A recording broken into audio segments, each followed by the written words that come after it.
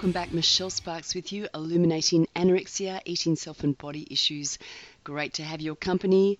Picking up on the last episode where I'm talking about key truths to take you forward in life. And I believe there are a handful of key truths that, when experienced, will take you forward in life. And I believe these are essential to the health and well-being of every person on the planet. These truths centre around our sense of worth and value, our lovability, and our sense of security in an uncertain world. For me, these truths need to be fleshed out in both our natural or human relationships, but anchored in the divine. What do I mean by this? Well, basically, these are the truths: that you have worth and value, that you are created with worth and value, that you do not have to earn it, you cannot lose it, it is yours by virtue of your birth. It is your birthright. It is the way you were created. It is the way you were fashioned and formed. This is the truth of our identity, that you do have worth and value, that you are loved and that you are lovable. You may not have experienced yourself, or you may not currently experience yourself as these things. And that will have a lot to do with your experience of life and how that has shaped the way you see and do life and respond to life, your beliefs, your behaviours, both towards yourself, towards other people, towards food, body, and towards your world. So how you experience life shapes the way you see and do life, what you believe in your heart of hearts about your worth and value, about your lovability. So these are real truths, and at a human level, you may have good or not so good experiences. And as I've spoken before, when you buy into the lie that you are not good enough, this is the lie that just starts in very small seed form at the beginning of an eating disorder. You just don't feel quite good enough about yourself. So you start to behave in ways that you think will make you feel better about yourself, more secure in your life, more in control of your life. Just feeling better about yourself is probably the shorthand. I don't want to get too complicated. When I start to speak, I can see all the bits and pieces that kind of hinge on every statement I make, and so sometimes I find myself wanting to explain everything, but I've got to just keep things simple, or I will get tongue-tied and make things too complicated for you, my listener. So I just want to say, look, your human experience may have led you to feel like you have no worth and value, that you are not loved, and that you are not lovable, and these things will make you feel very insecure in your skin and in the world in which you live. And as you buy into the lie that the eating disorder propagates, and that lie is that you are not good enough, but you can make yourself better, more worthy, more deserving by doing X, Y, Z. And one of those things will be controlling food and calories, weight and kilograms, your body, yourself, your appetites, natural, physical and emotional. These are the things you think, or the eating disorder lies to you, that if you can just control these, change these, up these, you will feel better, do better, life will be more, you'll have more rest and peace in your soul. But the truth is, and you'll know it if you've been on the treadmill, the more you buy into the lie, the more you travel along that path, the more you find yourself going round the treadmill of restricting, losing control, feeling worse about yourself, and so it goes. More restrictions, more loss of control, more feeling worse about yourself, spin, spin, spin, vicious cycle, leading you into a very dark, bound, isolated and ashamed place, which so works against your ability to get well, to get better. And you deserve to get well, and you deserve to get better, because the truth of your existence, my friend, is that you are created with worth and value.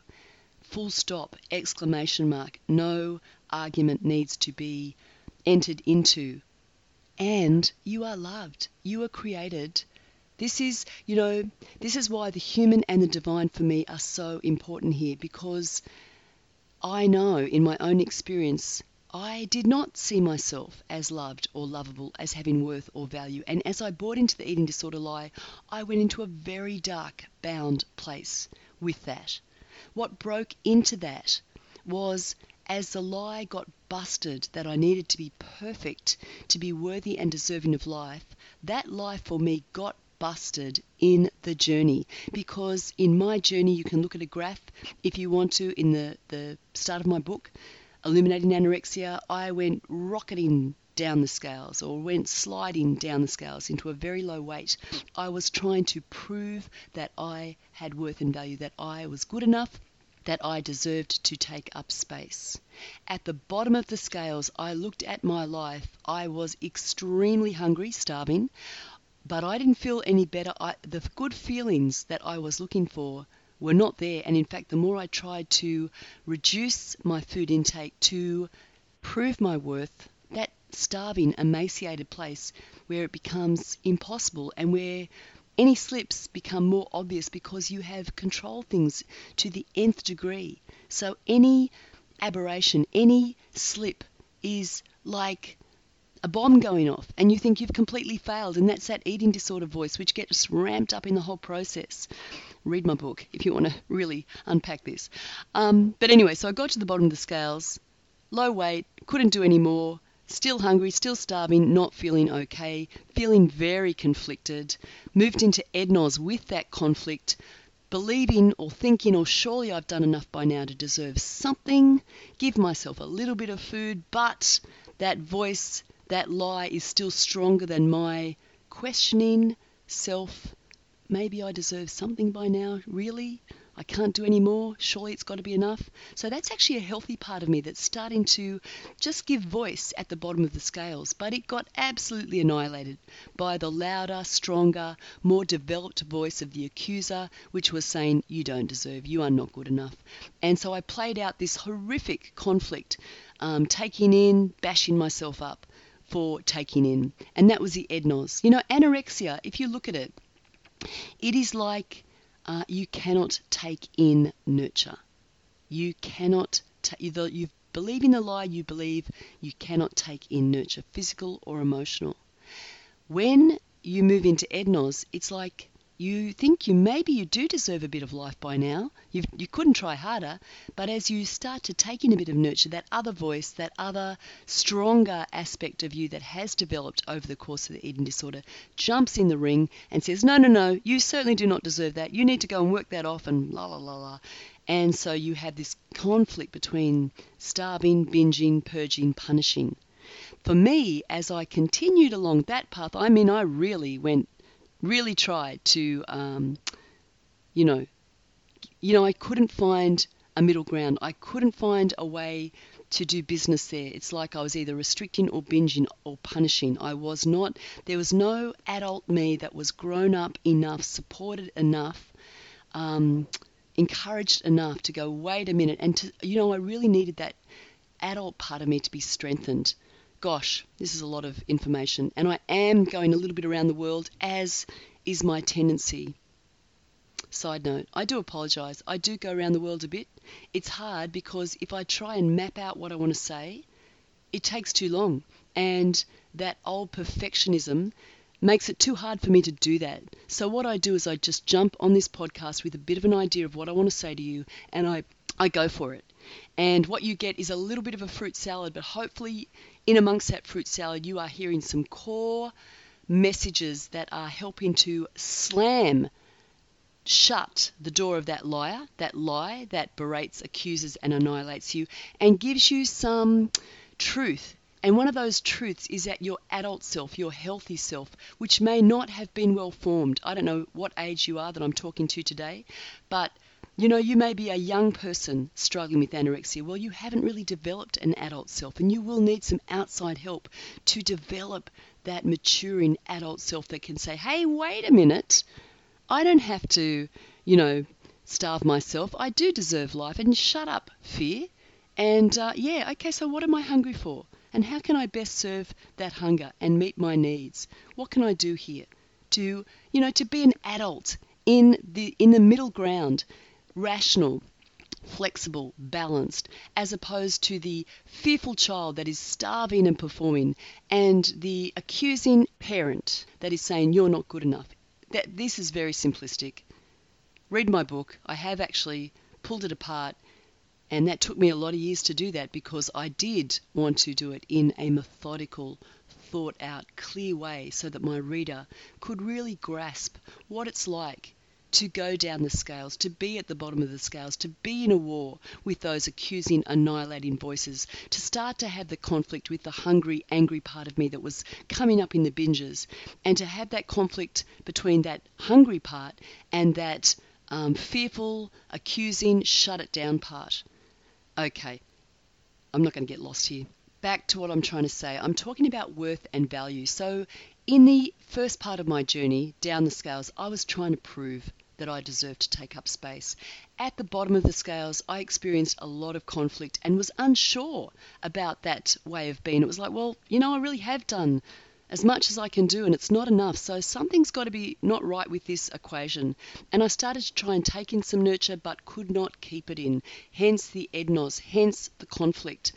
Later, I just found myself feeling like, well, you are just a complete failure. Like I just felt like I couldn't get things right. And I didn't have really almost any support around me. And I was isolated, I was ashamed, I was not getting professional help, and I just started to write myself off as a complete failure. And I used food to do that and moved into a place called binge eating.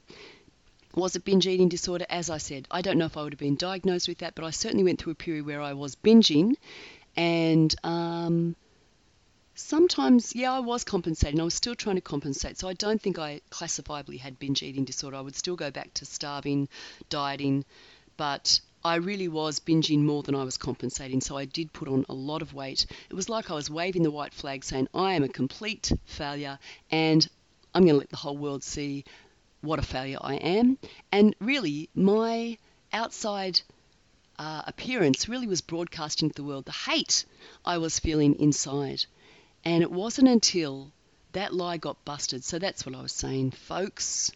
I was saying that lie, that perfection, the lie was that perfection equals worthiness of life. In other words, you are not good enough, but if you can be perfect, you can be worthy and deserving of your life. You can take up space. That was the lie. I found that in the course of my journey down the scales, right into hospital, then up the scales as high as I could get, that lie, it just got exposed by the journey itself. I couldn't have tried harder to be perfect. I couldn't have failed more miserably in my own eyes, and I could not have punished myself more ruthlessly short of death than I did in the journey up the scales. So at the top of the scales, when I was my highest weight, and that was when I was around 17, 18, I just found myself standing there with my hands open, feeling bewildered and going, okay, something's got to give. I had to start to accept my imperfect self. But I've got to tell you, that was a journey. It didn't just happen in a moment of time. It didn't happen because the lights came on or I had some sort of experience or encounter where I just went, okay, I am okay. Imperfect, I'm okay. It was a journey. And I started to experience myself in some other ways. One of the things that's really important to say here is that when I stopped using food to punish my lack of perfection, food began to matter less and I naturally started to lose weight. It's like food stopped being the tool of my trying to be perfect or my punishing myself for failing to be perfect. That tool just lost its importance because it had not worked either way. And here I was, so something had to give. And as that relaxed, I started to, my eating was never normal through that period. I was always losing control and going back on a diet, but I wasn't as invested in the food control solution because guess what? The lie had been exposed, the lie that it did not work. It did not bring me what I was looking for, which was to feel a sense of worth and value, that I was loved and lovable, that I had worth and value, that I had a right to take up space. And not just to take up space, but then to start to look at my life, take hold of my life and live a life that was worth living. Oh, so much to say. I'm going to come back in just a moment.